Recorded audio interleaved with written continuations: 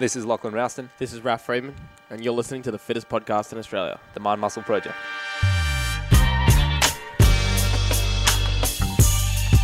Project, welcome back to this episode of the Thursday Show. Like you know, on these Thursday shows, guys, I feel like I want to give you a little bit more of what we do. On Thursday shows, we introduce you to training topics, single training topics, in which, obviously, according to this title, we're going to be talking about fat loss for athletes, but we'll always have on Thursday, guys, a training show where you guys can educate yourself. So if you love it, all we ask is that you share it to other people, or, you know, if you love what we talk about, you know, invest in some of the training programs that we offer. So today, guys, we are going to be talking about the fat loss realm and fat loss for athletes, which is a little bit different for Gen Pop, but as you'll see, there'll be many crossovers, and we want to talk in detail about all these points. Before we jump into it, guys, starting in April, we are doing for the project programs. If you've done one before, you'll know that there is a phase 2 after the initial phase 1, 8-week phase 1. So if you want to do any of the phase 2 programming, maybe you've done a phase 1 before, and you took a break and you're deciding you want to get into phase 2, or maybe you really like phase 1, you want to go straight into phase 2, you might be doing phase 1 now and you go, I'm ready to phase 2 next. Great news for you.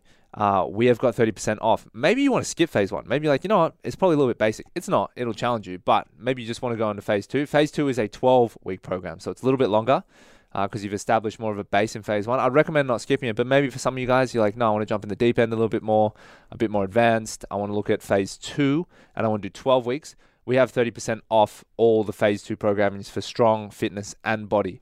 So you guys can check it out at the mymuscleproject.com/phase2. That's PHASE and then the number 2. So again, our website /phase2, where you can get that discount. So just click any of them. You don't need a code or anything. They'll automatically be 30% off for April only. And then, of course, guys, supporting the show as well, all the training stuff that we do, we use the Whoop Band. Every single client at Locker Room is using a Whoop Band. We're tracking their biometric data. We're looking at their sleep. We're looking at their recovery. We're making adjustments to their training program based off their intensity levels, based off their volume levels, based off how well they're recovering. And we're doing it with ourselves as well. So we haven't taken this off. It's nearly been 24 months now. I think we're at maybe month 20 or 21. And that's just because it's so valuable, guys. We've only used these straps for so long because they provide so much value in our life. And that is huge. To put something on our wrist for this amount of time, it means a lot. It truly means a lot. And we think you should definitely make the investment as well. If you're not tracking on the Whoop, it's super affordable. Even with our discount, even without our discount code, it's super affordable. Make sure you check it out, the mymuscleproject.com/Whoop. You can learn all about the world's most advanced training technology that you can wear on your wrist. Okay, Raf, kick us off. Fat loss for athletes. So it's an interesting topic because I think it's very different to fat loss for the regular person, and where people get into trouble is they try and do what average people do for fat loss. So like, oh, I got this friend, he was like 130 kilos, he lost like 40, 50 kilos of fat. I've got like 3 kilos to lose and I'm like a high level athlete. I'm going to do the same diet as him. Yeah. You know, he did like this low carb diet. That's going to be perfect for me. Fucking not perfect. Yeah. Couldn't be more different if that's where you get your information from. Just because it looks dramatic, it doesn't really keep working. Like things change as your goals change and where your body composition is already at really starts to change. So really where we're going to start this is you got to think about your training demands, which I'm assuming are far higher than the average person, and how you're going to go and balance that with your intake of food. Yeah, absolutely. And I think that before we dive into all this stuff, you know, the real thing you've got to realize about this is, are you in it to be an athlete or are you in it to look good? Because sometimes these two things... I want to be a good-looking athlete. You can, right? But sometimes these worlds will clash. Sometimes there will be moments where it's like, hey, you actually need to get a bit fatter here. Or, hey, you know, you're not going to be super lean because, like, being super lean is not optimal for you, right? Like, look at Matt Fraser. Obviously, dude's jacked, dude's lean, but he's not as shredded as, like, Rich Froning. And if he tried to get as shredded as Rich Froning, they might cause him some issues. He might get a drop in performance. You can't just look at the best in the sport and be like, okay, that's the level you want to be at. Exactly. You're different. Yeah. Getting leaner is not always better for your sport. So I think it's important to remember that as a high-level athlete, and maybe we should classify a high-level athlete, because maybe some people think it's like, well, you know, I train 10 sessions a week. Like, am I a high-level athlete? I think athlete really for me is anyone in a competition. Yeah. If you're in competitions, and that's more important than how you look, which it fucking probably should be if you're in a competition seriously. Yeah, I just want to come last but be the most shredded. If then and then, probably not. But yeah, if you're in competitions and that's more important than looking good, then you're an athlete. Yeah, and I think for this conversation as well, guys, we're going to exclude bodybuilding. Because bodybuilding, look, I would say is probably a sport as well, but being shredded is the most important thing, and then that correlates to being the best athlete. Only sport. Yeah. So for this conversation, we're just going to leave that out. So we're talking about, ball sports, racket sports, bat sports, all that sort of stuff. Even barbell sports. Yeah, barbell sports as well. So all this sort of stuff. Okay. Now, high-level athlete, are we going to make a distinction there? Nah, it's more the same. Yeah. Well, hold on. So if you're a recreational Sunday athlete playing basketball... Oh, okay. No, I'm not. That's not really what I'm thinking about here. Okay, so what do you think? think? About someone here that's taking it so seriously that they actually want to consider fat loss, but they're still in like a proper competition phase. They've got off seasons. Yeah. Being an athlete, like their performance is very important to them. They don't need to be high level, but it needs to be important to them. Yeah, I still think we should get maybe a bit clearer on the distinction. I would say that the training that you do for this sport, one, can earn you money. I think that's important. So it's not social. So there is either you're going to win money at competitions, money is on the line, or there's high level amateur sport. Yeah. If I can take it seriously. Yeah, so that's okay. So that's point number one. I would say that's part of it. But remember, high level amateur sport can lead into most people do high level amateur sport because they're trying to break into professional sport as well. Yeah. Wouldn't you agree? Yeah. Some people do it for love. Yeah, I know. Yeah. But they're at a point where if they push it harder, I guess you could say that they're at the level at which they could consider getting paid for the sport. That's probably what it is. Because I'm thinking like, okay, someone's an amateur boxer. We met an amateur boxer today. Yeah, he's amateur. He likes fighting. It's good. Wouldn't say he's like a high level athlete. But then there's like the amateur who's like, man, if you just like, took a little bit more seriously, had a few more fights under your belt, you'd be in the professional ranks fighting for money. So I'd say someone who's kind of in that zone or obviously already getting paid. And I would say second thing is probably someone where the training that they have to do to maintain or achieve whatever they want to achieve is impacting and requires sacrifice in multiple other areas in their life. So what I mean by that is like, I wouldn't really call you a high level athlete if you're like, I go out 3 times a week and booze on the weekend, but I train 7 days a week. I'm like, well, are you that high level? Because you're not taking it that seriously, because obviously with everything in the discussion today, that would conflict. But no, I think that you're making other sacrifices in your life. You're not going out to social events, skipping certain foods, all that. It's going to tie into it, right? But I feel like that's really what we're talking about here. But I still think, even if you're not high level now, but you just want to be an athlete, you're still going to get takeaways from this that you can apply. Of course. But we very rarely do something for the high level guys on this podcast. So first thing, like you said, balancing the demands of training with your intake. And really all that is, I think, is eating to optimize for your performance. And that requires a lot of experimentation. But ultimately, I think it really just comes down to eating as much as you possibly can without negatively impacting your performance. Because more fuel is always better. That's always the key. People say like, I'm doing CrossFit. Seriously, how much do I eat? As much as possible until your fat gain is negatively impacting your performance. Everything more is better because there's more resources to recover. Yeah. So it's literally as much as you can until it's getting worse. Yeah. Training hard is a stress on the body. And the ways that you can counteract and recover from stress is 1, sleep, 2, hydration, and 3, calories. So if you're doing well for sleep, if you're doing well for, what was that thing I said? Hydration. Sorry, hydration. And if you're not maxing out your calories, you need to keep pushing the calories up. I think a lot of athletes are still under eating. They think they're eating a lot. Definitely.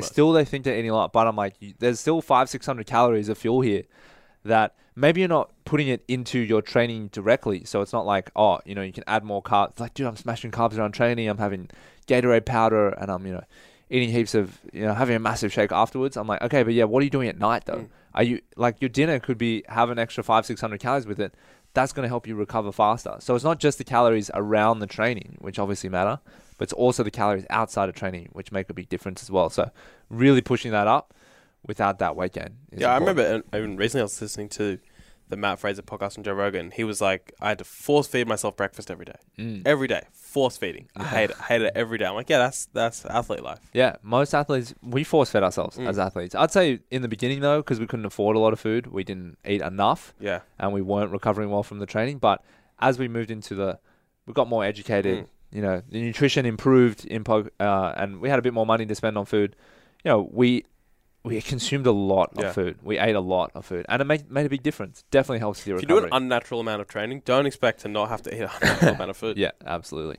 Okay, so talking about fat loss principles. Now, these just apply regardless of, if you're a high-level athlete, if you're, a mom, a grandma, you're just getting off the couch for the first time, you gotta, if you want to lose weight, there is this, delicate balance of, okay, I need to eat a little bit less. I need to be in a deficit, which means your training is going to take a little dip, which means timing of the in-season versus off-season versus competition is going to be critical here, which means kind of going into the last point, which we can go into in more detail. If you're going to lose fat, so if you're going to lean out, you will need to train more or eat less in order to lose that body fat. That's as simple as it is. You're not going to keep shoving all these calories into the machine, being in this training surplus and recovering really well, and just losing body fat as you go. No, you're not defying any laws here. There's nothing special about being a great athlete here. The rules are the rules. The principles are the principles. You will not break these laws. You have to be in a deficit, which means your performance is going to drop. So you just have to be careful when you do fat loss. Now, a big reduction in calories means a big reduction in performance and recovery. So all I would suggest is that when we move into a fat loss phase, it's a very slow, gradual fat loss phase built in with a lot of maintenance phases.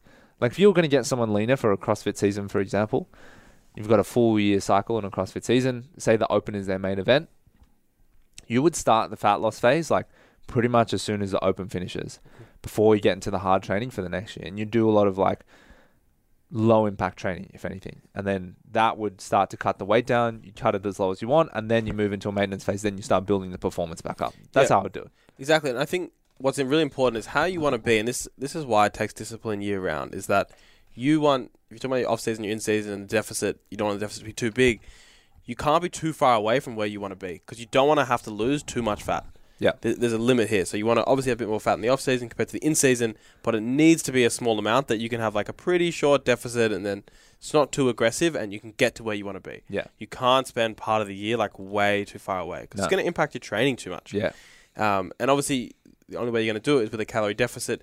I guess what's probably different to a non-athlete, with a non-athlete, you could say, you can get this deficit any way you want. So you can do like a low-carb diet or maybe a low-fat diet, whatever's going to work for you. I think with an athlete, you probably can't because you probably still need your carbs if you're going to be training. Yeah. Right? If you're an athlete that needs carbs, you can't be like, this low-fat works well for me. Yeah. Nah, not going to work. Or even, I don't know, if you're going to do intermittent fasting, probably not going to work for you because you need like the food around your training and stuff. Yeah. So your options are way more limited. Obviously, you still need a deficit, but how you're going to get there, you can't use all the options a non-athlete can use. Yeah. And I think that window in which you're going to lose or make any significant body composition change, it does happen in a relatively compressed time window. So even though I said you want to take your time with it, you're probably only going to give yourself realistically in a yearly season only 6 to 8 weeks to make a change, right? That's like when most guys like going into like the season or going out of camp or in camp or whatever, that's when you see the big changes, right? It's like, oh wow, he's coming in lighter this season. And then nothing changes, right? And it's like, the changes are going to be made in a short period of time, very intensely outside the season where the performance is not critical. And that's where you're going to have this body composition shift. But when guys are going into competition, like you used to see it all the time in CrossFit, right? Guys are coming into the competition season like, I need to get leaner. So as their training intensity and volume is ramping up, they start going into a deficit. And now I'm just like, you're putting yourself in the worst position possible. Way worse than too late to get lean now. That should have happened months ago. You've missed that opportunity. Now you're all about fueling performance. So don't want to miss that critical window where the performance, it's really when the performance matters the least, is when you're going to make that deficit to change that body composition. So the next point this kind of leads into is you got to have a think about what the ideal body composition is for you in your sport. And it's going to be different for everybody just because the top in your sport looks different. Because it takes everybody a different amount of sacrifice and calorie deficit to get to a certain body fat, you got to find what's going to be right for you. And it might surprise you what is going to be the right body fat for the sport. If it's a contact sport, usually most athletes, even though maybe they can set better times and different stuff like that, a bit more body fat can just protect you from injury. Yeah. Right? So it's like something you want to take, okay, you need that body fat, it's going to protect me there. Might slow me down, but it's going to be worth it. But maybe if it's like a real relative body sport and it's really just dead weight, it's like, okay, I've got to be so lean for this that maybe my training sucks going into it, but just being lighter is going to be better. Maybe in like rock climbing or something. Yeah, gymnastics. It's like genuinely you just need to be to the fucking bone. Yeah. That's how it is, So you got to really have a think about that. And then what you don't want to do is just be in a sport that's a contact sport where it doesn't really matter, and then try and be super shredded. Yeah. But that's really where it gets stupid. Yeah. I think what's going on here is a lot of people just look to the best athletes in their sport, and usually they're the tip of the spear genetics, so usually they're pretty lean, right? It's very rare to find like the best athlete in the world at their sport, and it's like they don't have quite a lean physique. So most people start shooting for that, which is not always ideal for what they need, right? But at the same time, generally, you're not going to be too fat going into it. It really does depend on the sport, but most high-level athletes are relatively lean. Like if you think about, there's very few sports where you could say, oh, it's actually beneficial to be fat. Sumo wrestling. Yeah. Yeah, like football and rugby, you get like some positions where they can carry a lot of fat. Yeah. But not most, Like even now, if you look at the UFC heavyweight division, a lot of the guys that started in the sport, in the heavyweight division, they were like fat guys, right? They just like didn't want to like cut weight. Right, or they're just bigger dudes. But now a lot of the guys that come in, they're like, they're like ex-NFL athletes, right? So they got a little bit of body fat, but now they're getting a bit leaner. They just got heaps of muscle. Even though you can be any way you want. Exactly. So it's like now they're choosing like the best guy in the sport. He's actually really light for the division, but he's a lot leaner. So generally, in most cases, it's better to. I mean, body fat is, you need it. It's essential, but there really is kind of a general threshold for a lot of people around that sort of 12 to 15, 16% mark, where it's like, this is anything above this is like really not that beneficial. You know what I mean? Like even you hear a lot of the guys in the sport talk about like, yeah, I'll carry a little bit of extra body fat outside of the season, but not too much, because even just that little bit that you don't need, it does impact performance negatively. So you do want to stay always, I think, year round, relatively lean, or as lean as you can get. And when Raf's saying, having a bit more fat for contact, he's not saying a lot. Like it's not saying add 20% body fat, add 10% body fat. No, it's just like a little bit more, maybe 5% more, to have that performance. But so if you tend to be on the kind of fatter side of things and you're an athlete, it can seriously improve how good you are as an athlete if you can once and for all get down to a good body fat level, particularly if it's a relative body weight sport. I've seen this before. Like it can be a huge game changer for how successful you are as an athlete. Yeah. Yeah, absolutely. I'm trying to think of a recent example where like someone got a lot leaner. I guess one of the sports always comes to mind is UFC, because you always see their bodies, right? Because they come out and like they take their shirts off and stuff. But almost always when a guy puts on weight, like usually when guys are going up a weight division, their performance is, unless they're like really struggling to make the weight, they're like, it's like, no, you need to be in a weight class above you. You're cutting too much weight. Besides those guys that like move up a division just because they're like, not really keen to be that strict on the diet year round anymore, they always go worse. Their performance is worse. They're less fit. They might be a little bit stronger, but that's only because they're heavier. But generally, all that excess body fat that they've had on when they're used to being so lean, they're just not as good. They're just not as athletic. Yeah, I mean, I've almost never seen it where guys put on body fat and their performance improves dramatically. Yeah, it almost always goes the other way. Yeah, that's why you need the discipline and you need to get there once and for all. And the last point here really is just fueling for competition. So when you're fueling for competition, this cannot be a time really where you're trying to lose fat. Yeah, it's just the two are not compatible here, because you want to be to fuel for a competition and to recover from it, particularly if it's a quick turnaround to the next one. You need to give yourself all the resources possible. If you are trying to lose fat at the same time, by definition, you're not giving yourself all the resources possible to recover. So now is like just really not the time. Yeah.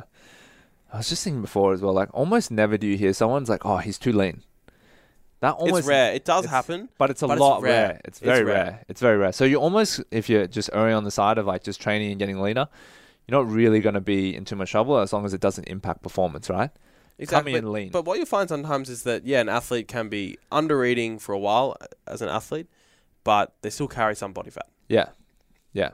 Yeah, absolutely. But to kind of round out your last point, fueling for competition, that competition window, I'd say, is like you're really looking at sort of that 4 to 6 weeks, even 8 weeks, out from the competition date. And at that point, everything is about performance. Nothing should be about body composition, really. You're kind of at the weight you need to compete at, and you're just about recovery and peaking. And that requires calories. That requires lots of calories. So, and it's all tied into recovery. So, if you're really taking that to the next level in terms of optimizing for competition, what you'll find is the prescription is, unless obviously you're cutting weight for like a weight sport, the prescription is always just eat as much food as possible, ramp it up, be a hungry person. So there you have it, guys. That is everything. So we'll go through it again. So we've got the balancing. Well, first of all, you need to ask yourself, why am I in the sport? Am I doing this to look like an athlete, or am I actually an athlete? And are you a high-level athlete? How much this applies to you? Second thing is obviously you've got to balance the demands of your training with how much you're taking in.